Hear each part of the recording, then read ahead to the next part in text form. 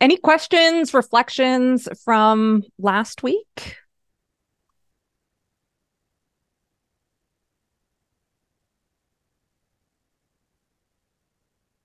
Any exciting things happening in any of your lives? I missed last week because I went to the this women lead change conference for two Mhm. days.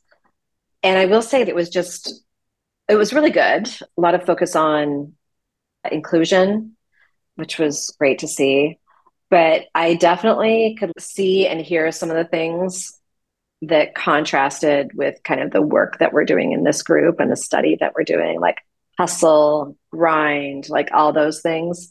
So I just felt myself like being a bit more reflective and observing versus being swept up into all of that narrative all over again. I'm certainly sorry I missed last week. I at least was applying some of what we've been doing so far with that experience. Yes, I'm sorry if this is ruining you for all conferences forever. Oh, I'm ruined for all conferences. Oh gosh. Yeah, to hear you're listening to people and you can hear all. I think last week, I don't know if this made it into the recording, but I think it was at the beginning of last week, we talked about how revealing all of these structures, it just ruins you for the rest of the world. And like when you're at a conference and your keynote speaker's trying to hype everybody up and you're just like, wow, that is meritocratic BS right there. Or wow, that is some bullshit job stuff. Like, it's both fun to recognize the learning, I think, and also it can be disturbing. Yeah, I was just thinking as you're saying that, Rachel, I was thinking about I recently left a women's business community for a number of reasons, but as I'm comparing like the vibe in that one and the way we talk here, this hustle girl boss kind of garbage that like we have to just work harder and grind. I hear my talking about high school sophomores. I have a high school sophomore also. And she's like, Mom, it's time to grind. And I'm like, oh my God, where is she getting that? But she has to like push herself to that level of like fatigue and exhaustion to achieve. But I'm just conscious that like women have absorbed that messaging, and especially women business owners.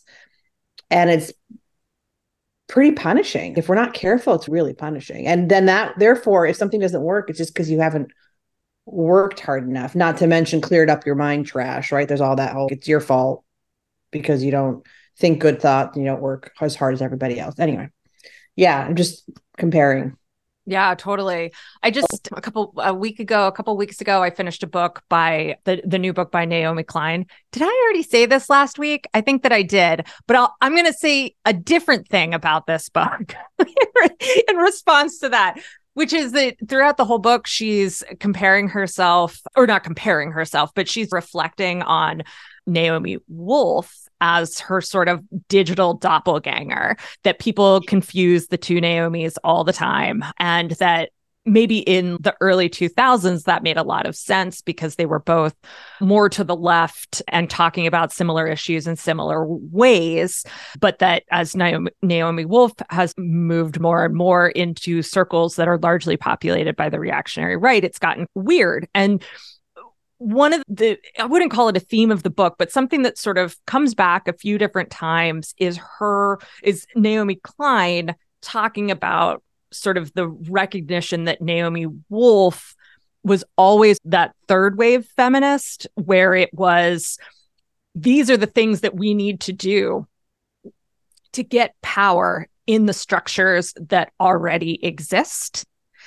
Whereas a more leftist and critical feminist perspective would be like, no, the structures are the problem. We don't need to play by men's rules. We don't need to play by white supremacy rules or any of these other systems that say who has power, who has influence, who gets to get paid what. The point is to break those things down. And Naomi Wolf was always on that very, no, the structure is fine. We just need to figure out how to play this particular game. And the girl boss thing is 100% in that 90s pseudo feminism that wolf really represents or represented at the time. And it's the kind of feminism I grew up on, for sure. I think not taken a lot, but I would say there's an unlearning process there, right? It's so deep. And we can roll our eyes pretty easily, I think, at things like girl boss, right? Even if we didn't 10 years ago or even 5 years ago or even 3 years ago. But like now it's pretty easy to be like, oh, that's cringe. Right.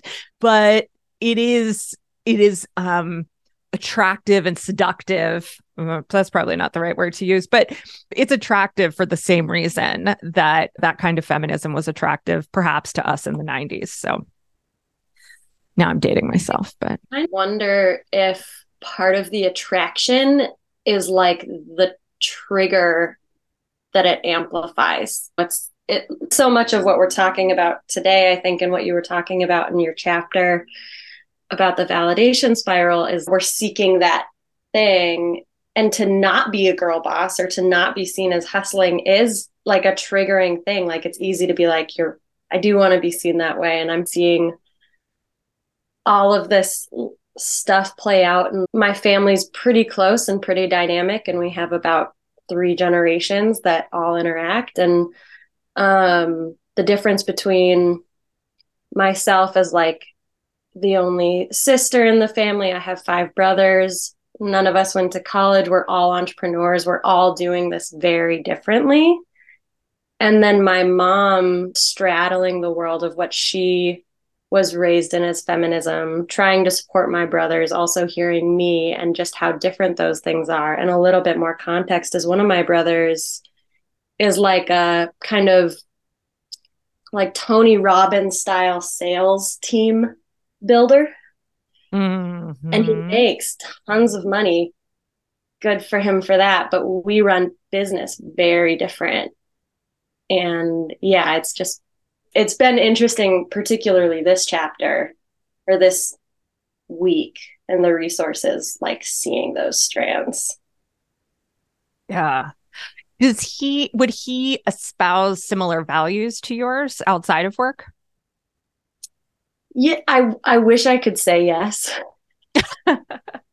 I was just curious. I'm just curious how sometimes like the values that we say we have and then our style of work especially can be so far apart. And that disconnection is extremely fascinating to me. Yeah, I think that he would say that our values are the same. And I think I'm too close to it to be like, your values are the same as mine. But he would say, if he gives a woman a position inside of his company, it's because they hustled really hard. They showed up. They showed that they were worthy. They outworked the men. Like it's still that stuff. Yeah. Yeah. I attended one panel that the name of the panel was how to create a culture that allows for more women leaders. But the panel, it was 2 men and a woman. What? And on all 3 of them, I know, all 3 of them kept talking about what a woman needs to do in the culture in the organization. And y'all be proud of me. I raised my hand and I said, hey, one thing I've noticed here is we've been all talking about what the woman needs to do, needs to hustle, needs to demonstrate results, to be a leader, all those things. Can you tell me about anything that you're doing in your organizations to embody the culture for women leadership? And the pat answer was, we have some ERGs, like employee resource groups. Okay. Like it was just, but it was just like, it was a very strong contrast to like what we're talking about here. But it also shows me, sadly, how much more work there needs to be done in changing the whole narrative around it. Wow. I'm speechless. I know stuff like that happens, but to hear there are 2 men on this panel about making more inclusive workplace. Anyhow, it is both shocking and then not at all. I just this morning did an interview with a woman who wrote a book about power sharing within organizations. And I'm so excited to get this interview out to folks because it was both, we talked about the ideas and the language around it, but then we also talked about what does this look like on a daily basis. And this kind of topic came up, is what are all the different reasons that a woman, for instance, or a Black person or an Indigenous person doesn't speak up in a meeting? There are many. And simply saying, all right, who's got ideas? Everyone's ideas are welcome is not enough to change most of those pieces that keep a particular person from speaking up. So that was one thing. What was the other thing that I was going to say about that? I don't know. That was the main thing. Yeah.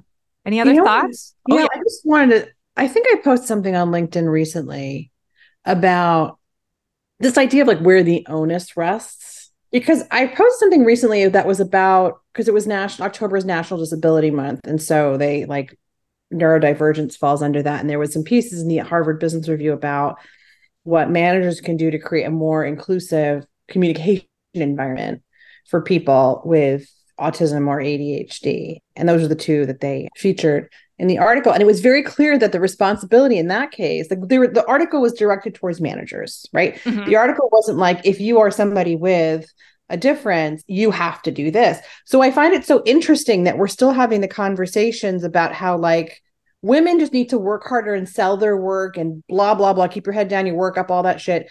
And like where I'm seeing a little bit, and I pay attention to the ADHD stuff because I mentioned my daughter's neurodivergent. I'm seeing a little bit of a shift on like, where does the responsibility lie? Or how is it distributed? Maybe is another way to say this. Mm-hmm. And I'm just like baffled by the fact that we're still saying if women would just work louder, we would promote them more. Yeah, I know.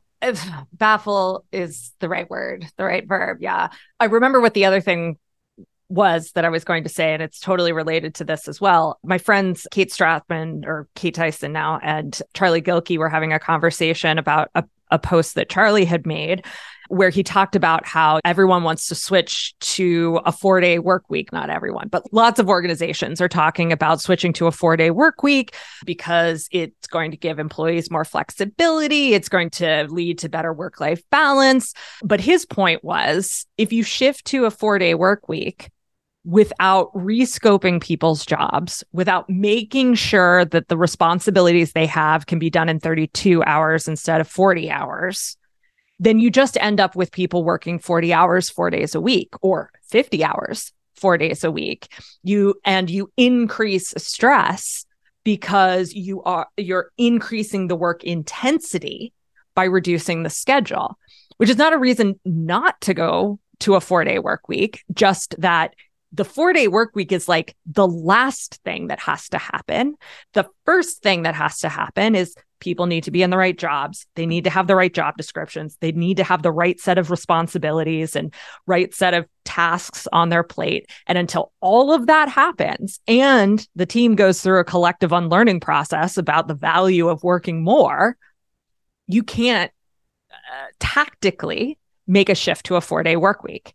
And I think it is right on the same systems thinking, strategic thinking plane that we're talking here about identity, right? Is if you don't create an organization where the spaces themselves, whether that's meetings or Asana or ClickUp or whatever, that are conducive to participation by everyone, if you don't give people multiple ways of participating, if you don't acknowledge the kind of work that is traditionally done by women and marginalized people in the workplaces, if you don't acknowledge that as valuable, then you're going to keep reproducing these same systems. And as you reproduce those same systems, you get the same outcomes. And that's not good for your people. It's not good for your company. And it's not good for all sorts of things in between. Any other thoughts before we get into this week?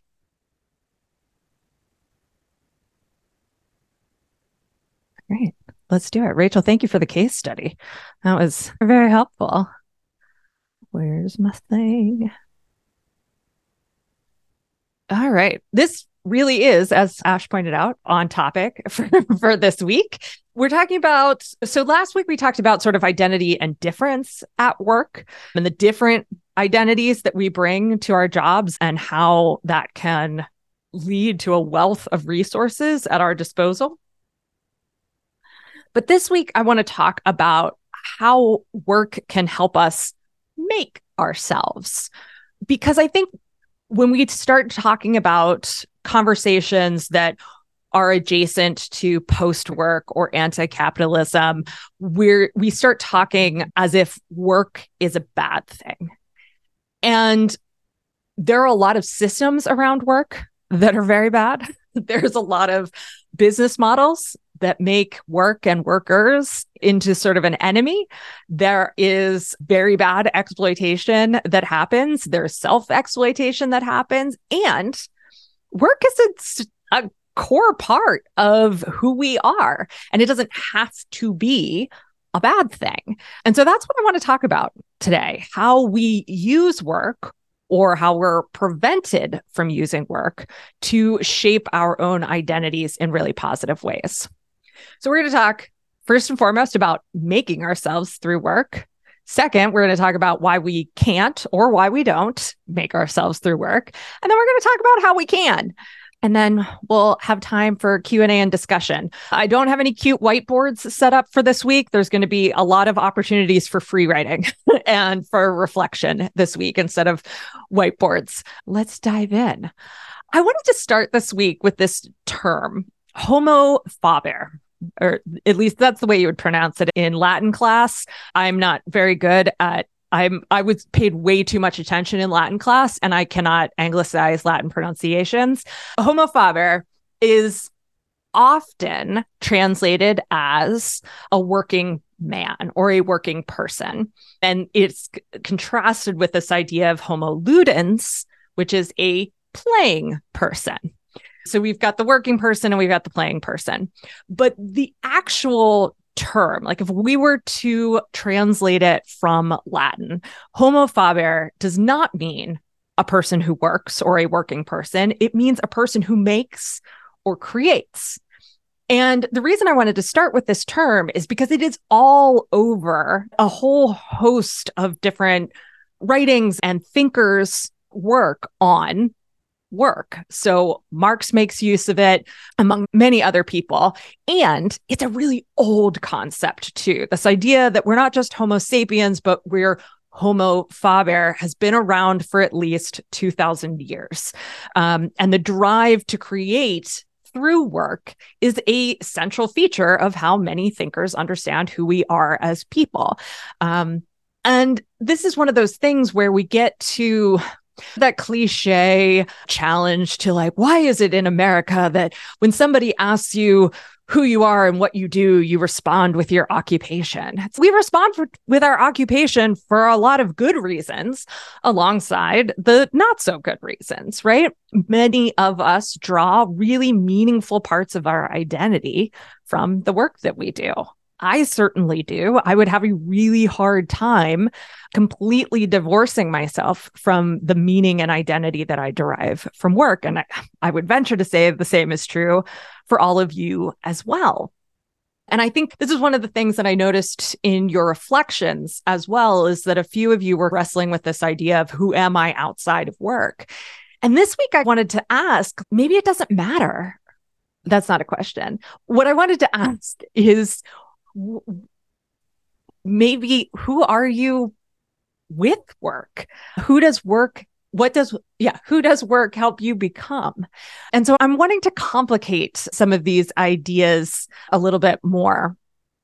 Ash says, is this work as in paid? Wondering about the trappings of money for creation. Ash, that's what this slide is about. We're going to get there. But first, I wanted to quote a couple of lines from one of the recommended resources for this week, which was the first chapter of My Job, Myself.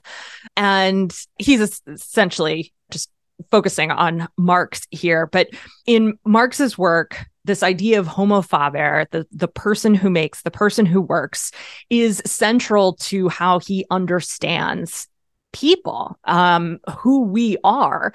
And part of the product of Marxism, or part of the project of Marxism or Marxist communism, is this idea that when we legitimately free people to work, we can make ourselves and our societies better. The problem, of course, is that Marx would argue that we're not really free in the way that we work because we have to work to survive. So anyhow, we're not going to get too far into Marx for today, but I thought this passage was important. So Guini says, for Marx, how people work and what they produce at work necessarily affect how and what they think, as well as their personal sense of self, freedom, and independence. Both the process and the product of our labor help us to know who and what we are. The process of work both forms and informs us. We acquire self-definition and self-recognition through labor. In Marx's view, we need work in order to finish and refine our natures. And in work, we create our individual identities as well as our collective history. I think that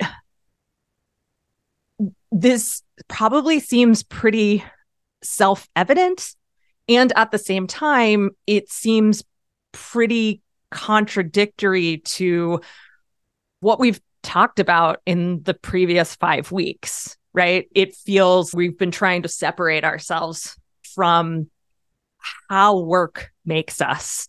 And as I said, this week, I want to complicate that. And I want to say, what could work look like if it does legitimately help form us, make us, inform us, help us get to that next place of self-definition and self-recognition?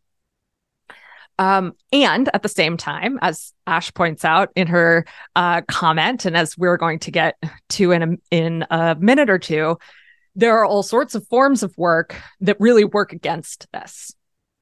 And so that's a big part of what we're going to be talking about today. And of course, the tricky part about all of this is, as Ash pointed out, the fuzzy idea of work. What is work? Is there a particular kind of work that makes us in a meaningful and helpful way? And is there a particular kind of work that can harm us or stall out our process of self-actualization and self-recognition? So I wanted to think very broadly about work to answer this, or to speak to this idea of work making us, or work helping us make ourselves. And so when we're talking about work, there are a lot of different kinds of work. When we say that word, we could mean so many different things. Sure, we could talk about wage labor, whether that's earning a certain number of dollars per hour, whether that's a salary, whether that's the money that you make yourself in exchange for your time and labor. That sort of paid work category, it tends to be what we think of when we say, what does work mean, or what is work? But there are all sorts of other things as well, right? There's caring work, shopping is work, there's creative work, cleaning, home repair, learning, activism, meal prep, politics. These are all different forms of work. And by no means, of course, is this diagram in any way complete with different forms of labor. So thinking about work in general, or work in its many different forms, I'm curious if any of you feel like there's a particular kind of work that you do get that sense of making yourself in a really positive way, or moving yourself forward in a positive way. Anybody have that kind of relationship to a type of work? Hi, Tara. It's Rachel, Hi. the other Rachel. Hi. I would say learning is for certain any aspect, and it can be recreational too, but I think in the context of professional work, just that idea of growing and expanding my knowledge, my perspective, doing stuff like this, that really feels connected to what was the original, just that the positivity that goes along with work. Awesome. Yeah, I feel that deeply as well. That's probably obvious. Anyone else? Yeah, like work, any kind of work. Is that what you're asking? Any kind of work. I have found that working in my garden, like I've created a garden for the first time in the last 2 years, and that feels like really good work, like on so many levels. But we're eating food from our garden, and it just feels like the useful, it's so useful. Yeah. It's also enjoyable and all those things, but I haven't made it cost less money yet than going to the store because gardening is actually expensive. But I'm working toward it also being a net, like anything related to not homesteading. I'm hardly a homesteader, but anything related to creating things that support my being and my family's well-being feels like really good work to me, which is interesting because I don't think about it like as housework but it feels generative to me. Yeah. I love that visual too of there's the time that you spend working in the garden, but then there's also making identity in that process. But then there's also, as you said, the consuming of what you've made in the garden that is literally making your body as well. It is an embodied form of work from start to finish. Yeah, it's like I was reading or you were talking about like work, thinking of work as like, how can I be useful in the community system that I'm in? And I like stuff where I feel useful as I'm re-envisioning my business. Like I'm at 100% starting with what is useful and needed. And then of course, the next question is, do I enjoy that? Do I want to do that? But instead of starting with what's my passion and purpose in the world, it's like, where do I see a need? Like, where can I actually be useful? Where does someone, and then I feel like that also would make work easier, but yeah, being useful and well used. Yeah, that's going to be a perfect segue into, if not the next slide, one of the one of the ones to come soon. So thank you for that. Anyone else? I want to second the gardening thing for a different reason, though. I think I still say the best job I ever had was working at a garden center, plant nursery, and that at some point in my life, I want to get back into horticulture. And I've always been into farming and agriculture. And I think the reason is probably something like it feels very real and fundamental. I think in a world where we've created, especially being an educated computer worker, service person, we live in a world where so many things are just made up and manufactured. I don't mean physically manufactured. Coaching, what even is that? And it's not to say it's not important, but it's just this thing we've come up with. Whereas, yeah, it's the opposite of a bullshit job. It's you're growing something, you're working with things that grow, you're working with other organisms that live on the earth. And it's just so much more fundamental than whatever weird computer jobs I've had since then. Yeah. That reminds me of something that Natalie Lucier told me in an interview earlier this year. We were talking about her move from the big city to the farmette that they live on, that her family lives on now. And one of the things that we were talking around was like the consumption part of this as well. And she was saying how their house it's got the stuff that they need, but it doesn't have any extra stuff in it because she would much rather spend her money on the work that they do on the farm because it's literally alive. There is that literal relationship between the stuff that's in the ground and the animals that graze on it that she finds a much better use of her financial resources. And so I think there's perhaps an interesting thing to think about here too, around one of the flip sides of work in our economy is always going to be consumption. And so I'm always really curious to consider how does X, Y, or Z thing about work flip around to be A, B, or C thing about consumption on the other side. So what you shared made me think about that. Yeah, interesting. Awesome.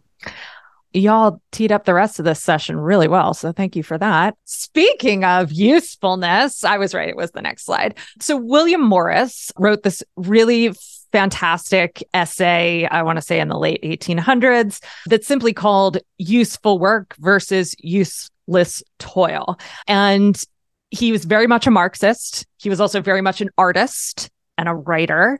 And so someone who was thinking both at like an economic and political level and also on the like creative and very human level as well. And this essay just drips with this. But he defines useful work as having three component parts. One, useful work always has a hope of rest, which doesn't mean that it's necessarily easy work. It just means that at some point, you're going to get to rest and recharge before you go back to that work again. And gardening here might be a great example. Like you go out and work in the garden, knowing that you can go back inside and watch Netflix if you want to, or you can go to bed, right? There's a sort of cyclical process of work and rest that's inherent to that type of work. Second, there's a hope of the use of the product of one's work. And in a material economy, so one where we're actually talking about making stuff, that this is a really easy sort of thing to understand is, are you making a thing that you're going to use, or are you making a thing that someone else profits off of? So that's what he meant at that time. Today, I think we need to massage this idea a little bit so that we can say, it's not necessarily the hope that we're going to use the product that we make, although that's really helpful in the case of gardening, or for me, baking bread, or for someone else making a piece of furniture. That absolutely makes that much more useful work. But if I think about my more immaterial labor as well, do I have some control and some use of the thing that I'm making, even if I'm not like eating it for dinner?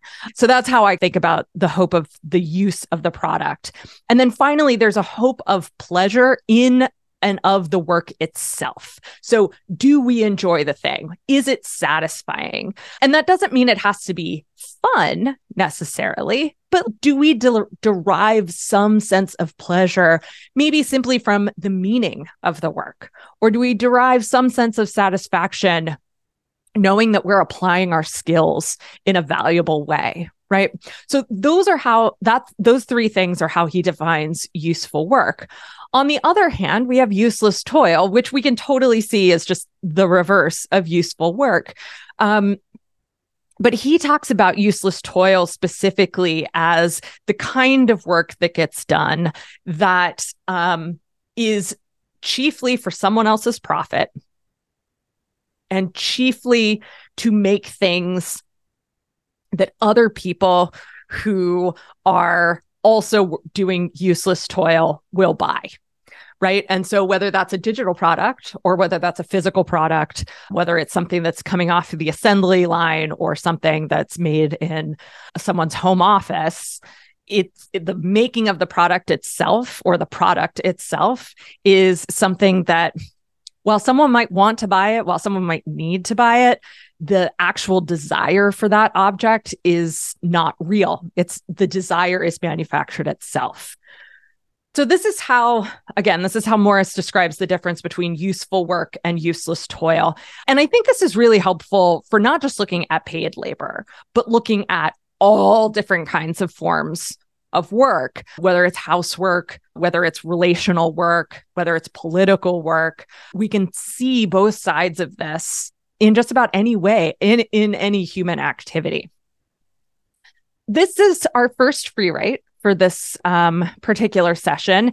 And I'm hoping that you can reflect on those three qualities of useful work. And I think you've done some of that already without my prompting. So hopefully this will feel pretty good.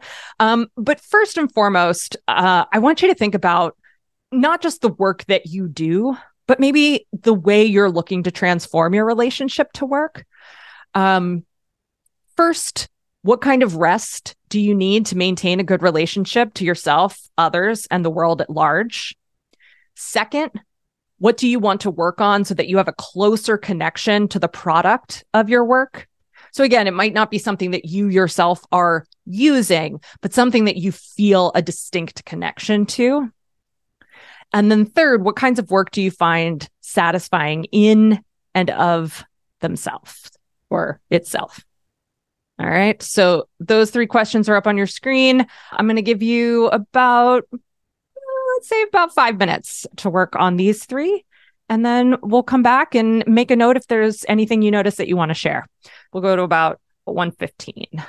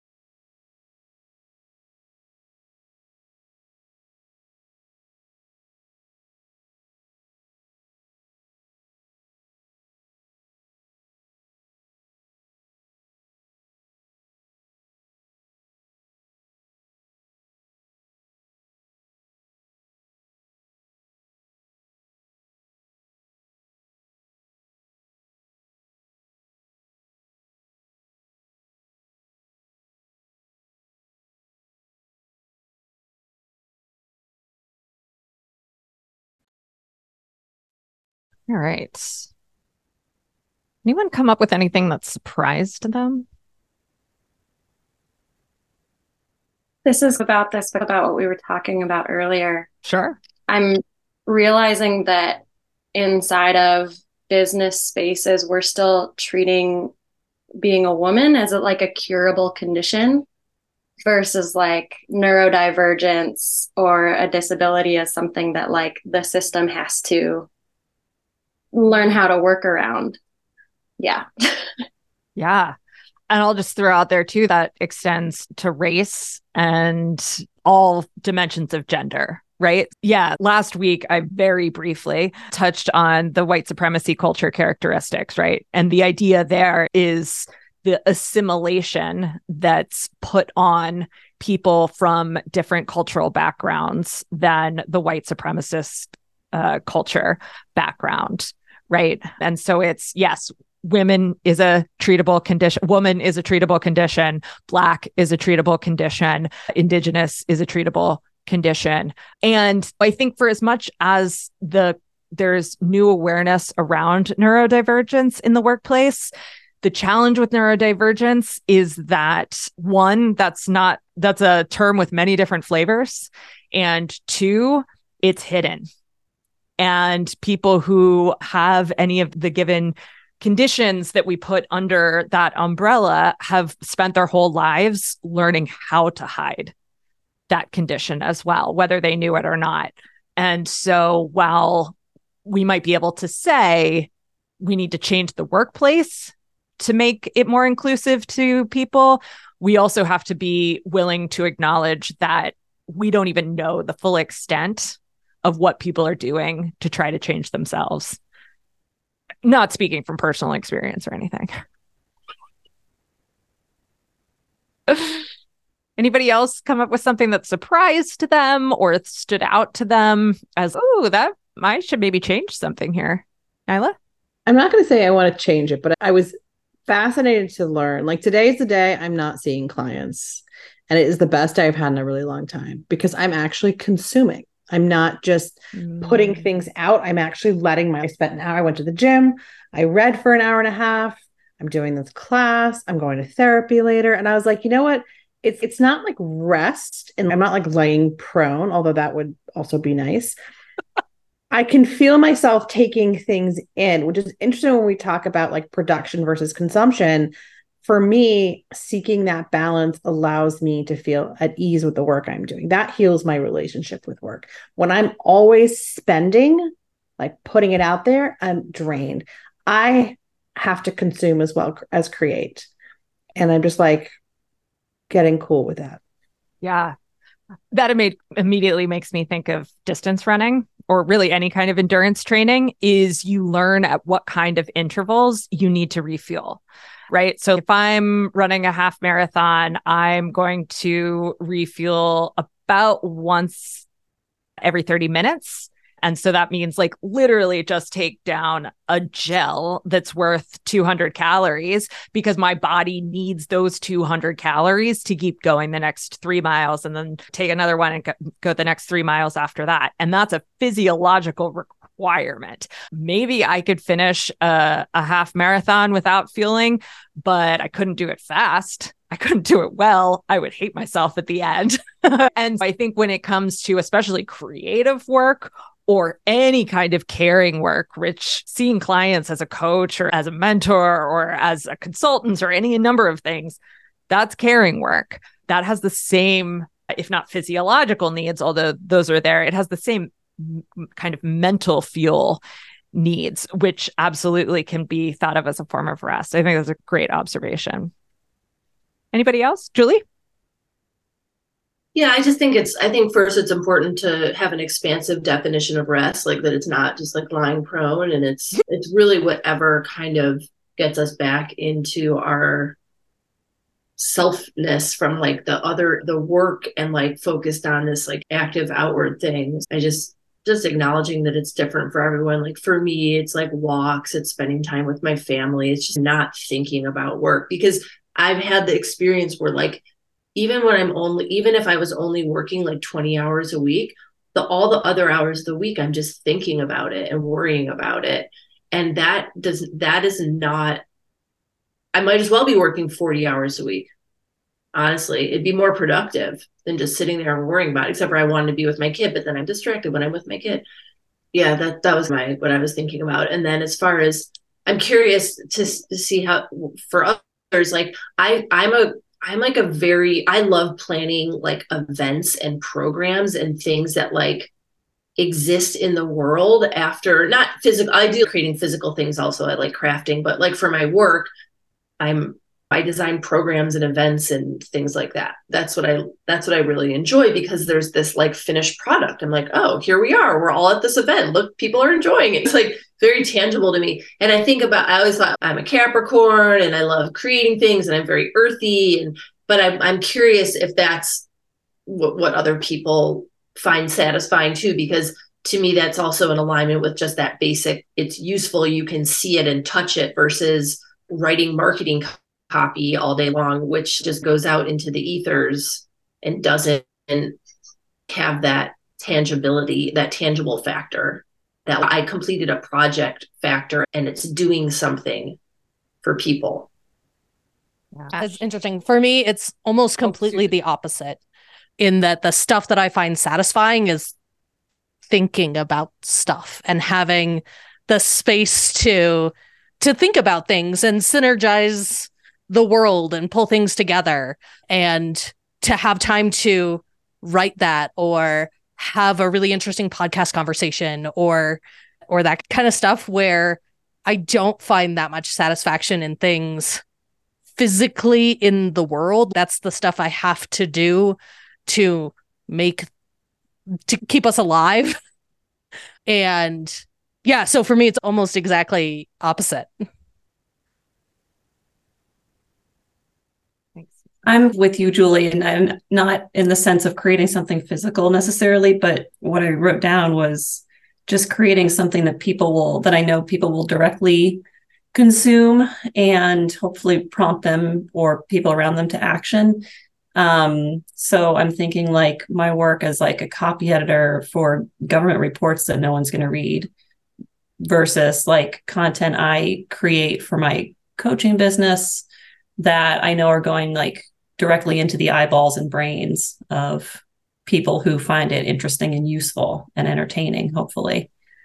So that's where, and none of this, Terry, you asked about if there's anything surprising. None of this is surprising.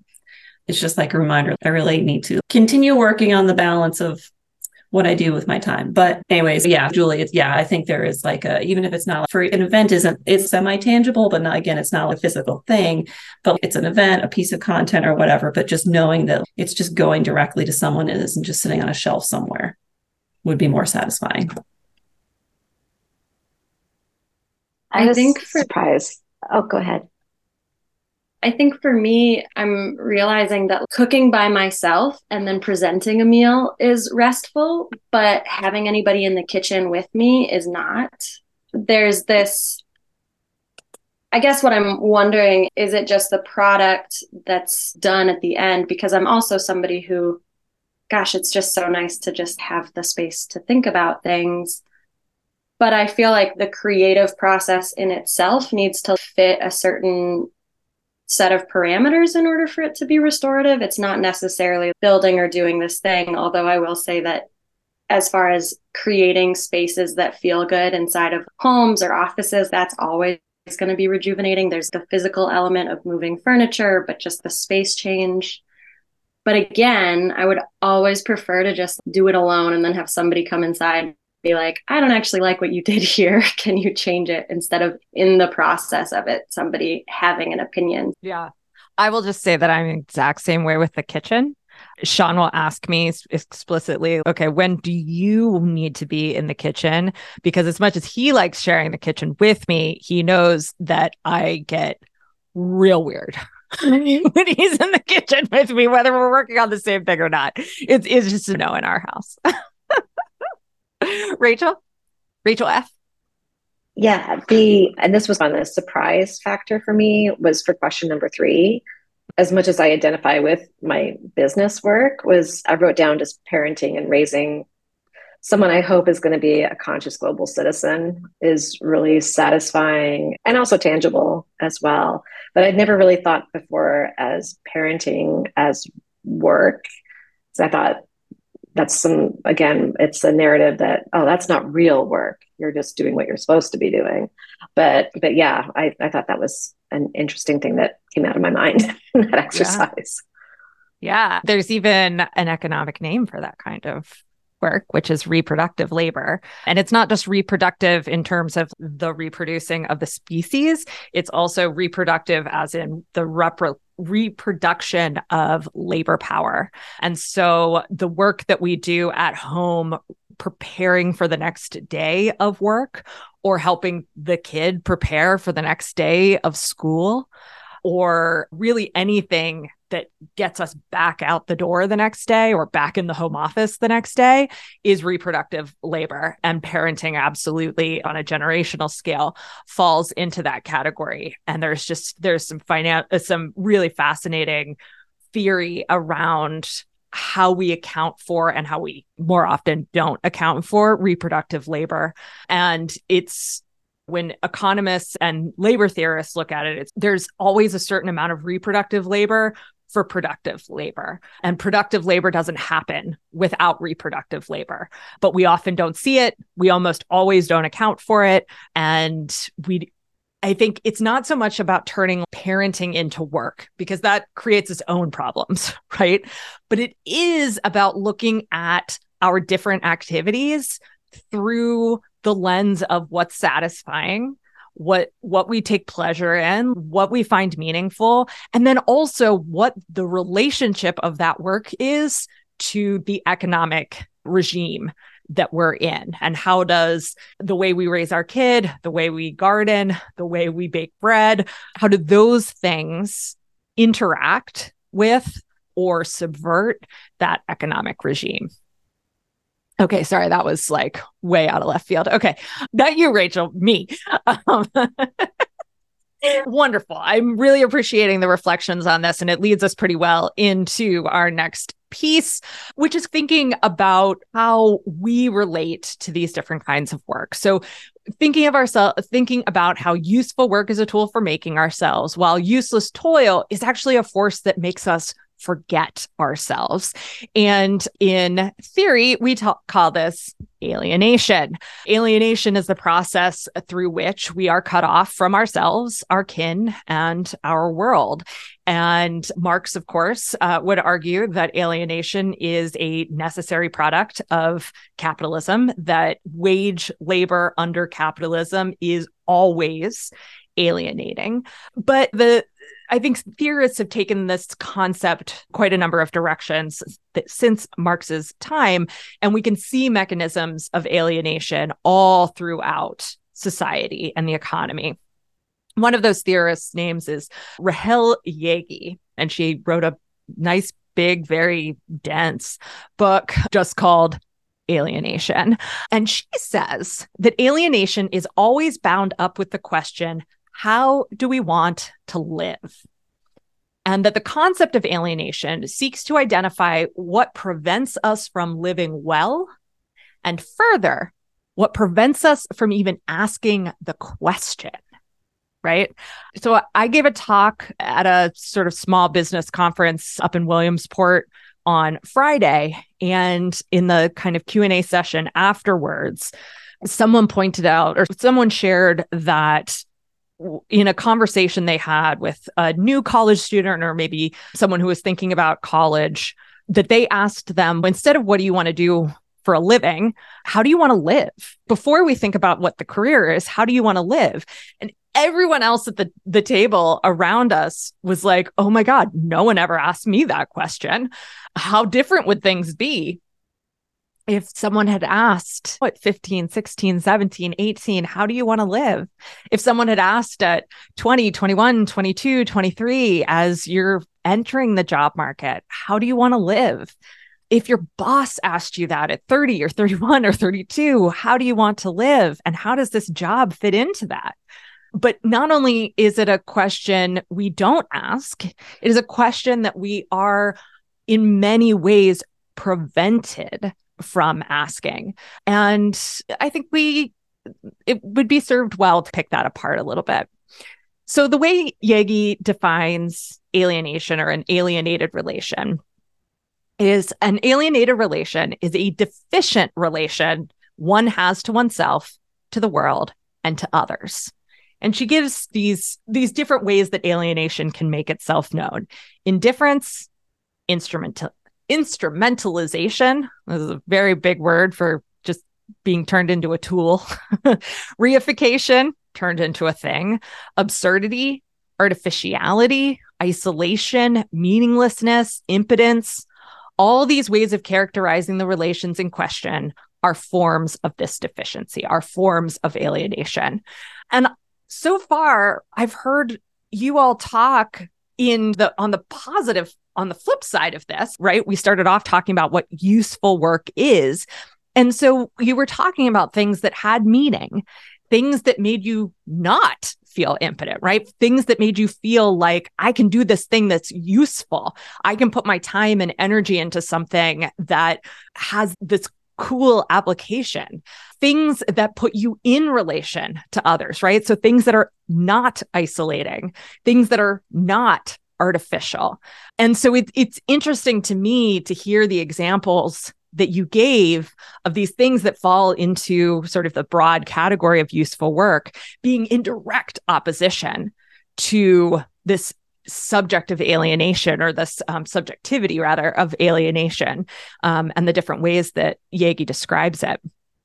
So she also says that alienation has two components. The first is one of conformity. Alienation is a process through which we live according to others' desires. And that could be our boss's desire. It could be the market's desire, right? For those of us who are business owners, if you feel like you're always at the whim of the market, you're always at the whim of the client, that can be a form, absolutely, of alienation. It could also be, like we've talked a lot about gender issues today, it could be women feeling that they are always in relation to the needs and desires of men. So that's one aspect of alienation, the ways in which it compels us to live according to others' desires. And then the other piece of alienation, and I think this one is really salient for waged work especially, is living as a thing or as a tool, as opposed to living as a self-directed agent. So when we answer questions like, what forms of rest do you need? What kind of work do you want to be working on so that you can have a closer relationship to it? What was the third question? What kind of work makes you satisfied, right? What kind of work do you find meaning and satisfaction in? Those questions are all questions that can only be answered by a self-directed agent. But the problem that we have is, because we do exist in this relation of alienation, is that a lot of people, maybe you, maybe not you, but a lot of people, your clients, your team members, the people that you mentor, they can't answer those questions, or they have a really hard time answering those questions because of their state of alienation, because they have learned to see themselves as a thing or a tool that others use for profit or for any benefit that is not directed toward their own. And so that goes to this idea of instrumentalization. That's your dictionary.com word for today, and reification.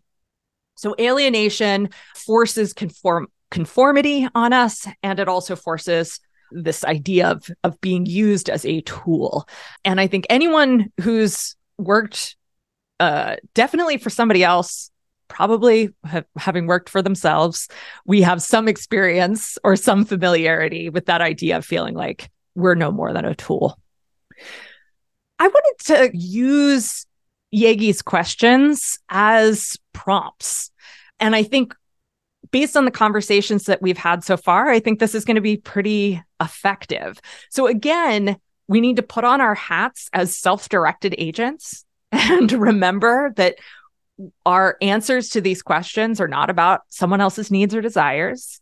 And at the same time, they don't have to be they don't have to be isolating either. It can be you in connection, but it has to be you choosing that connection, you owning that connection, as opposed to something that you are simply a tool or a thing in relation to. So these are the three questions that Yegi posed. How do you want to live? What prevents you from living that way? And what prevents you from asking the question? These are big, hairy, broad questions, but I think that they can reveal a lot. So I'm going to give you 5 minutes again to write on these, and then we'll come back and see what y'all came up with.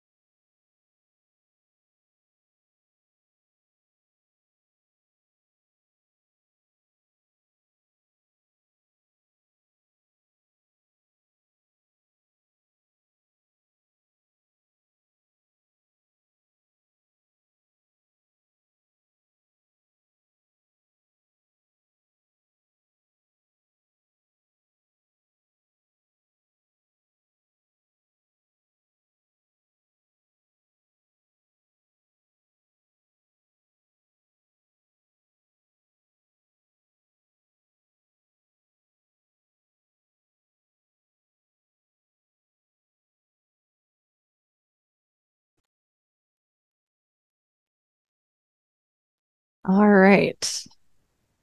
Same question as before. Anything surprise you in what you came up with for this one? I was surprised that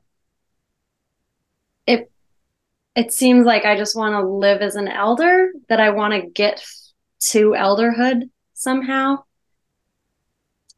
And yeah, I was expecting more of, I want to live carefree and travel the world and do these things. And I think what's actually here is I want to digest the world in a way where I can be accessible when I'm needed later, which is so weird.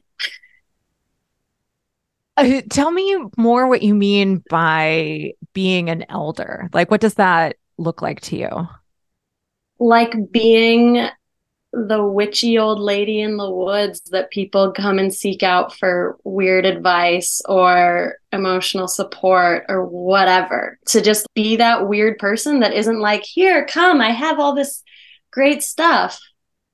But to be like a person who's living life that people are like, oh, you've done life in a way that I want to do life. I don't know. Okay, so what I hear from that is someone who's sought out as opposed to someone who is like on the corner shilling their wares. Yeah. That's a good reflection. Yeah, the other thing that I hear in it too is, and you didn't say this, but I think it, to me, the terms that you've used imply this, which is a rootedness. And alienation is the opposite in many ways of a sense of rootedness or being rooted, having those really strong connections, whether to place or to people or to purpose. And yeah, alienation is this concept of severing those ties. And yeah, that was immediately what came to mind when you said elder. I was like, oh, that sounds rooted. And when I was answering the question, what keeps you from asking the question, it was like fear of death, live for today, you might not have tomorrow, make your dreams real now. And also this fear that I'm like asking the wrong questions. Is this even the right question? Am I taking myself away from the thing that I should be focused on by asking these things? Tell me more about the thing you should be focused on. Is it a specific thing you have in mind, or is it like a more nebulous concern? It's more nebulous, but it's also, yeah, I guess it continues with the theme of not having gone to college. I didn't do what I was quote unquote supposed to do in my 20s. I didn't like drink and party a bunch. There's these limits that I don't feel like I've tested, which by the traditional textbook are like the things that you should want to and care about exploring. And so sometimes I wonder if I'm like tricking myself out of things that are scary or hard. Yeah. Or just different or new. Not that I regret at this point in my life not partying like an animal in my 20s. I'm fine with it. But there are some questions about dominant culture and what dominant culture might be doing during different phases of life and what I'm doing. Yeah. And so that speaks to the other component of alienation, right? The conformity. And so you're hearing these voices of conformity saying, who am I to even want to live like the witch that people seek out in the forest for all sorts of weird questions? Right? I love it. It's such a fun and fruitful reflection. And I hope that it's valuable to you on a more practical level too. But I love how evocative it is. Rachel F., did I see you unmute? Yeah, and this is just a general comment. First of all, I love this question. I don't know if any of you had mentors in the past. So again, dating myself over here, but in the 80s as a teen, I went for a take your kid to work day, and my dad plopped me down with an ad agency that he was working with at the time. And the exercise they just sat me down with was markers and a big piece of paper, and it says, write what people will say at your funeral. And I'm sure that's a very typical question that if someone's handed a kid for a day, this is what I'm going to give them to do, is to think about what do they want reflected on about their life. And again, that just seems very much more rooted in that whole kind of alienation piece of it. What will you have done? Where were you educated? Those types of things. And I love this question so much. And I think when I wrote down like, why don't I ask the question?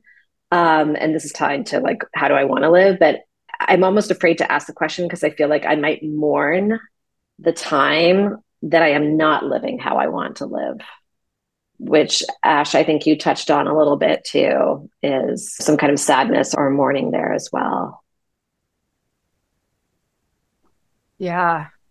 I think in our very finite and limited lives, there are a lot of trade-offs. And there's something in today's late capitalist culture that wants to convince us that we don't have limitations and that our lives are not limited and finite. And I think one of the most subversive things that we can do is express our limitations. But with that also comes the recognition of the trade-off and the recognition of there are things that I have to do now because I have to pay my mortgage. There's things I have to do because I have to put food on the table that prevent me from this time of a different way of living, a different way of working, a different whatever it might be.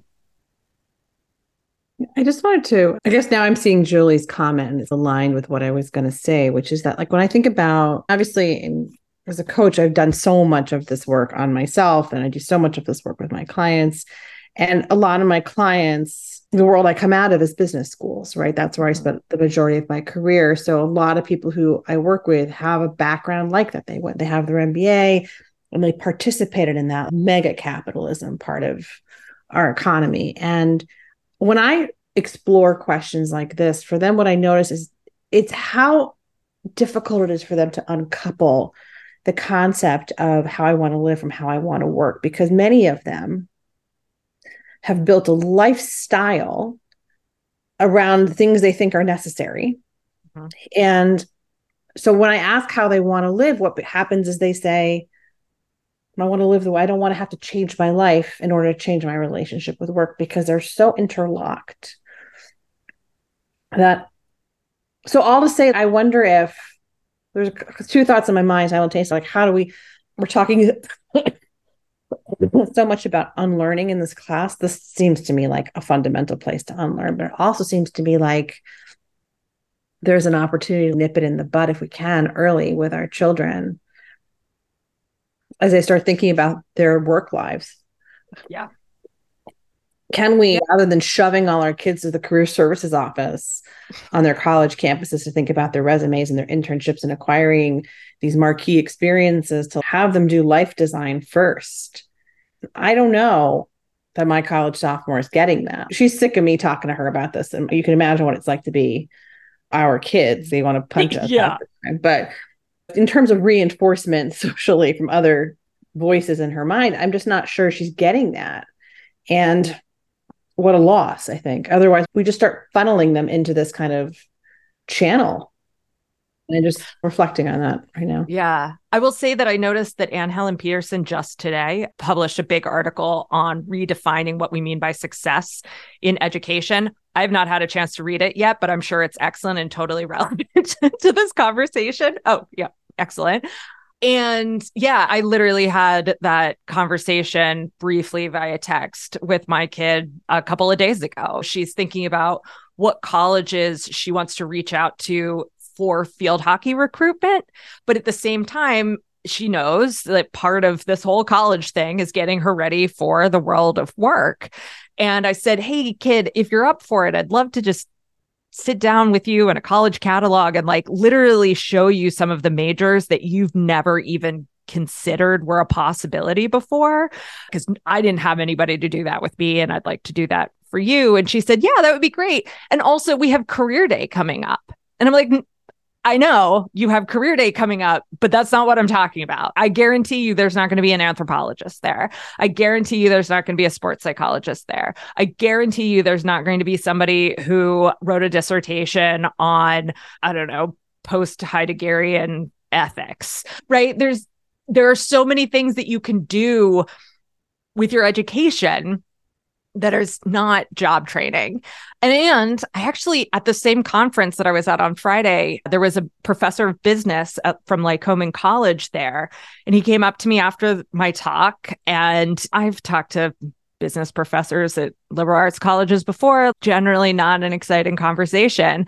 But he was like, yeah, I'm the chair of the entrepreneurship program, and we're working with this humanities department and this humanities department and this humanities department to look at where there's synergy, because tech companies aren't just hiring engineers, they're hiring anthropologists, they're hiring psychologists. They want to know, they're curious about how AI is impacting all these different things.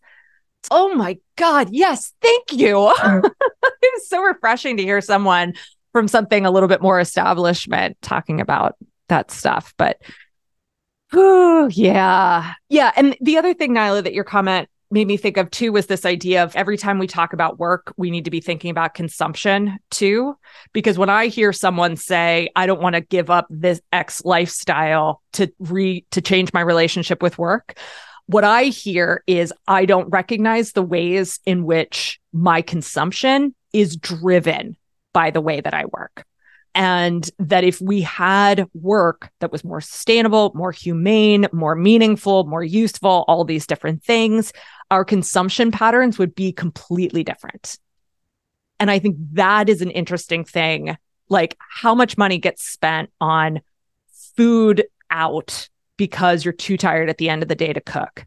How much money gets spent on new clothing because you just want to feel a little bit better about yourself the next day at work, right? There's so many layers to that consumption piece. And in a consumption economy, when we think of lifestyle, when we think of how we want to live, we often think about what we want to consume.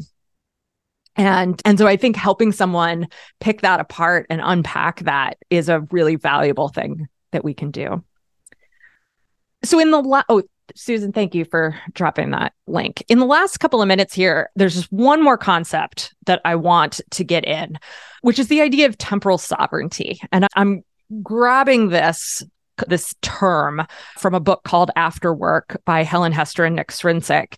And they talk about temporal sovereignty as being one of the three main principles of a post-work culture.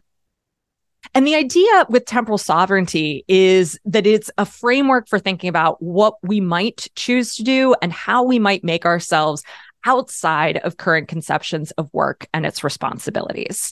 And there's a couple of passages that I wanted you to have, and just a couple of things specifically that I wanted to highlight. First, they say what I think all of us here know is that work for the vast majority of people is not, as it promises to be, a viable means for self-expression, but in fact, an affront to freedom, something that eats up our lives. It does that through consumption. It does that through the way that it colonizes our minds. It does that by the way that we learn to know ourselves differently through the kind of work that we do. And then they also make the point that the idea of temporal sovereignty is not a selfish idea, right? It's not, I do whatever I want to do whenever I want to do it. It recognizes that we are social beings, and temporal sovereignty therefore means authoring our own norms and obligations to the collectives in which we live.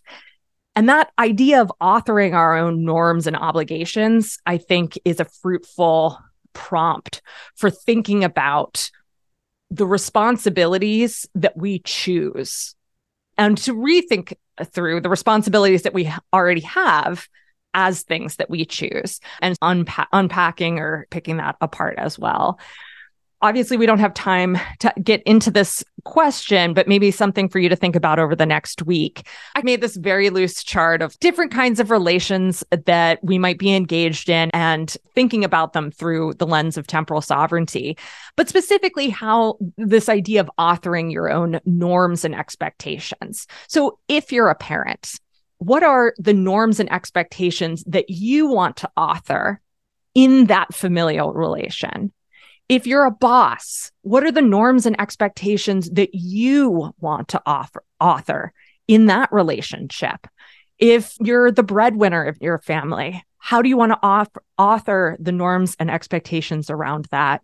And I think that this question just poses a real opportunity for us to make ourselves through our social relations in the same way that we talked last week about the network self, right? That a core part of who we are is who we are related to and how we relate to others. And this is the flip of that, or not the flip, but an extension of that. What does that mean for how we live and the standards that we want to hold ourselves to? So yeah, that's that for today. I'm going to go ahead and wrap up just because, like I said, I got to get to field hockey. But I really appreciated the discussion this week. If you have questions, you know how to get a hold of me. You can put them on Clarity Flow or you can email me. Either is fine. And I will get the recording up faster than I did last week. I left for that conference with forgetting that I did not upload the recording. So I'm sorry if you went looking for it, but we'll get it up sooner this week. All right. So I'm going to leave you there. Think about your temporal sovereignty over the next week. And I look forward to talking to you next week. Thanks, everyone. Bye. Bye.